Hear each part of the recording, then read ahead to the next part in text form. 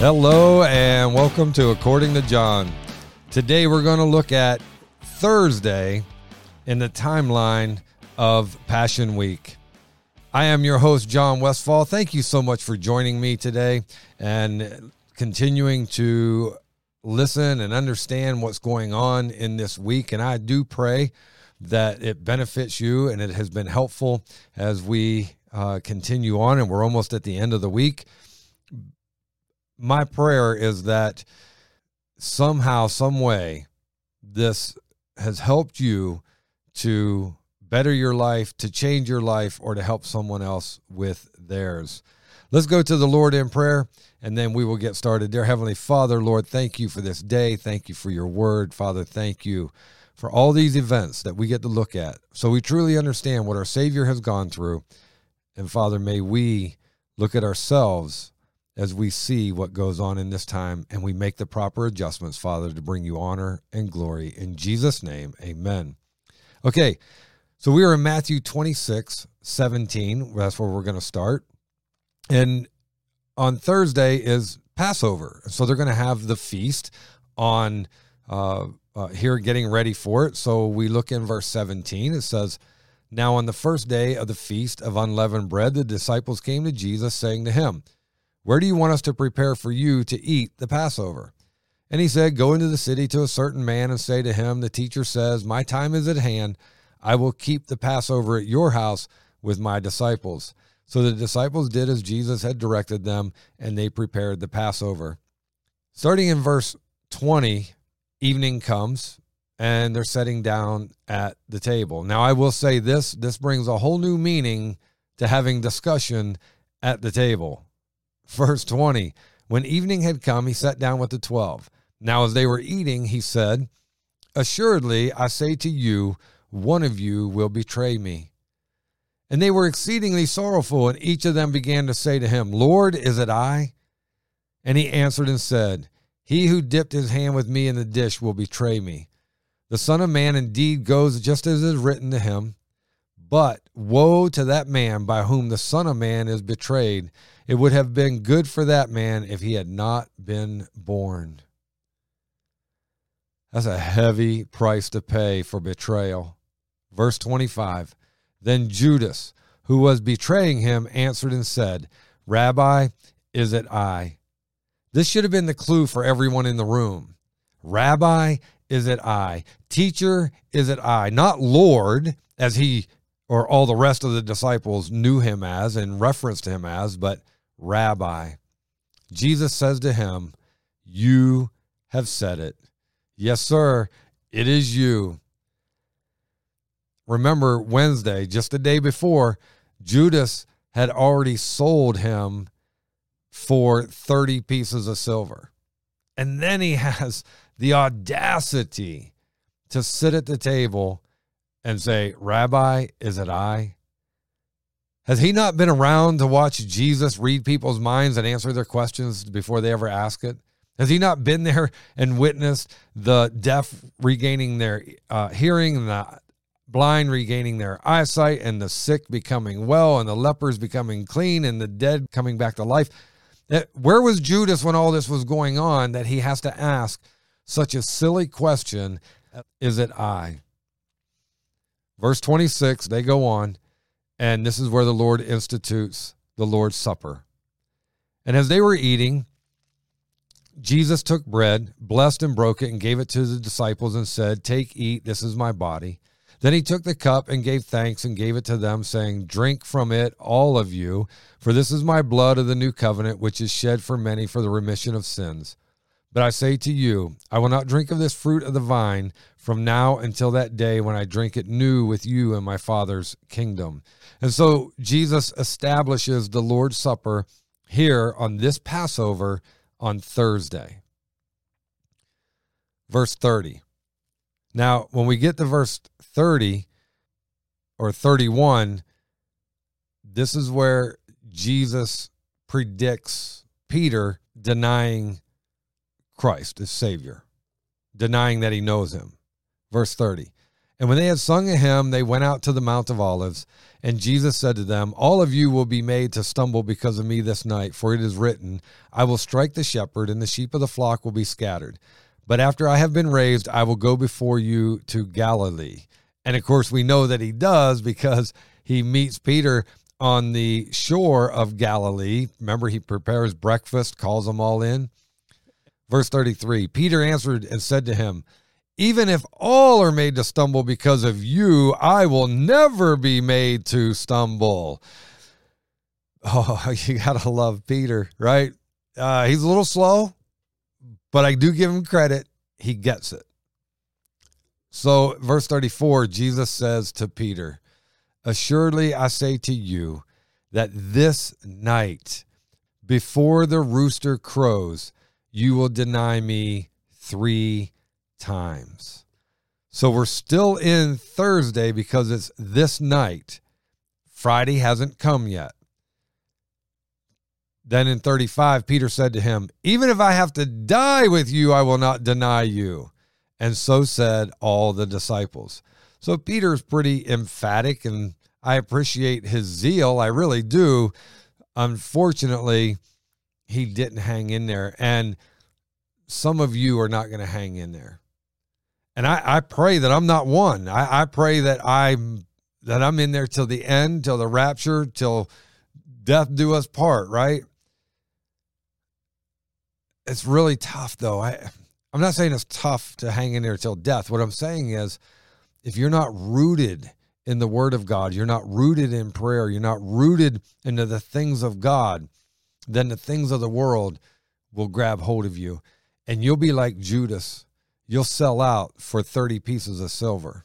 Maybe a little more, maybe a little less, but you'll sell out. You have got to be grounded.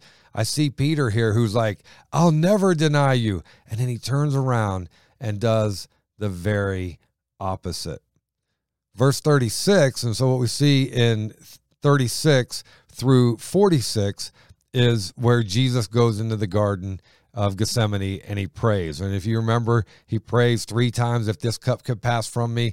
And we know it's nighttime because he goes back to the disciples and he's like, hey, can't you stay up with me 1 hour? And then he goes back and he prays again. And so we see that goes through verse 46. Then when we get to verse 47, we see the betrayal and the arrest. And while he was still speaking, behold, Judas, one of the 12, with a great multitude with swords and clubs, came from the chief priests and elders of the people. Oh, man. You know, you almost feel bad for Judas, but you don't feel bad for Judas. Verse 48, now his betrayer had given them a sign saying, whomever I kiss, he is the one, seize him. Immediately he went up to Jesus and said, greetings, Rabbi. Remember, teacher, not Lord, but Rabbi or teacher, and he kissed him. But Jesus said to him, friend, why have you come? Then they came and laid hands on Jesus and took him. Verse 51, and suddenly one of those who were with Jesus stretched out his hand and drew his sword, struck the servant of the high priest, and cut off his ear. So, again, we're still in Thursday night, Passover. This is when the soldier gets his ear cut off. But Jesus says to him, put your sword in its place. And, you know, Jesus isn't excited. I mean, I can see him just being so mellow and so calm. Puts his hand on Peter's shoulder or maybe on his hand, top of his hand where the sword is. And he's like, man, put that thing away. Meanwhile, the soldier that got his ear cut off is his ears on the ground. You can imagine he's in shock right now. Jesus is ever so calm. Verse 52, but Jesus said to him, put your sword in its place, for all who take the sword will perish by the sword.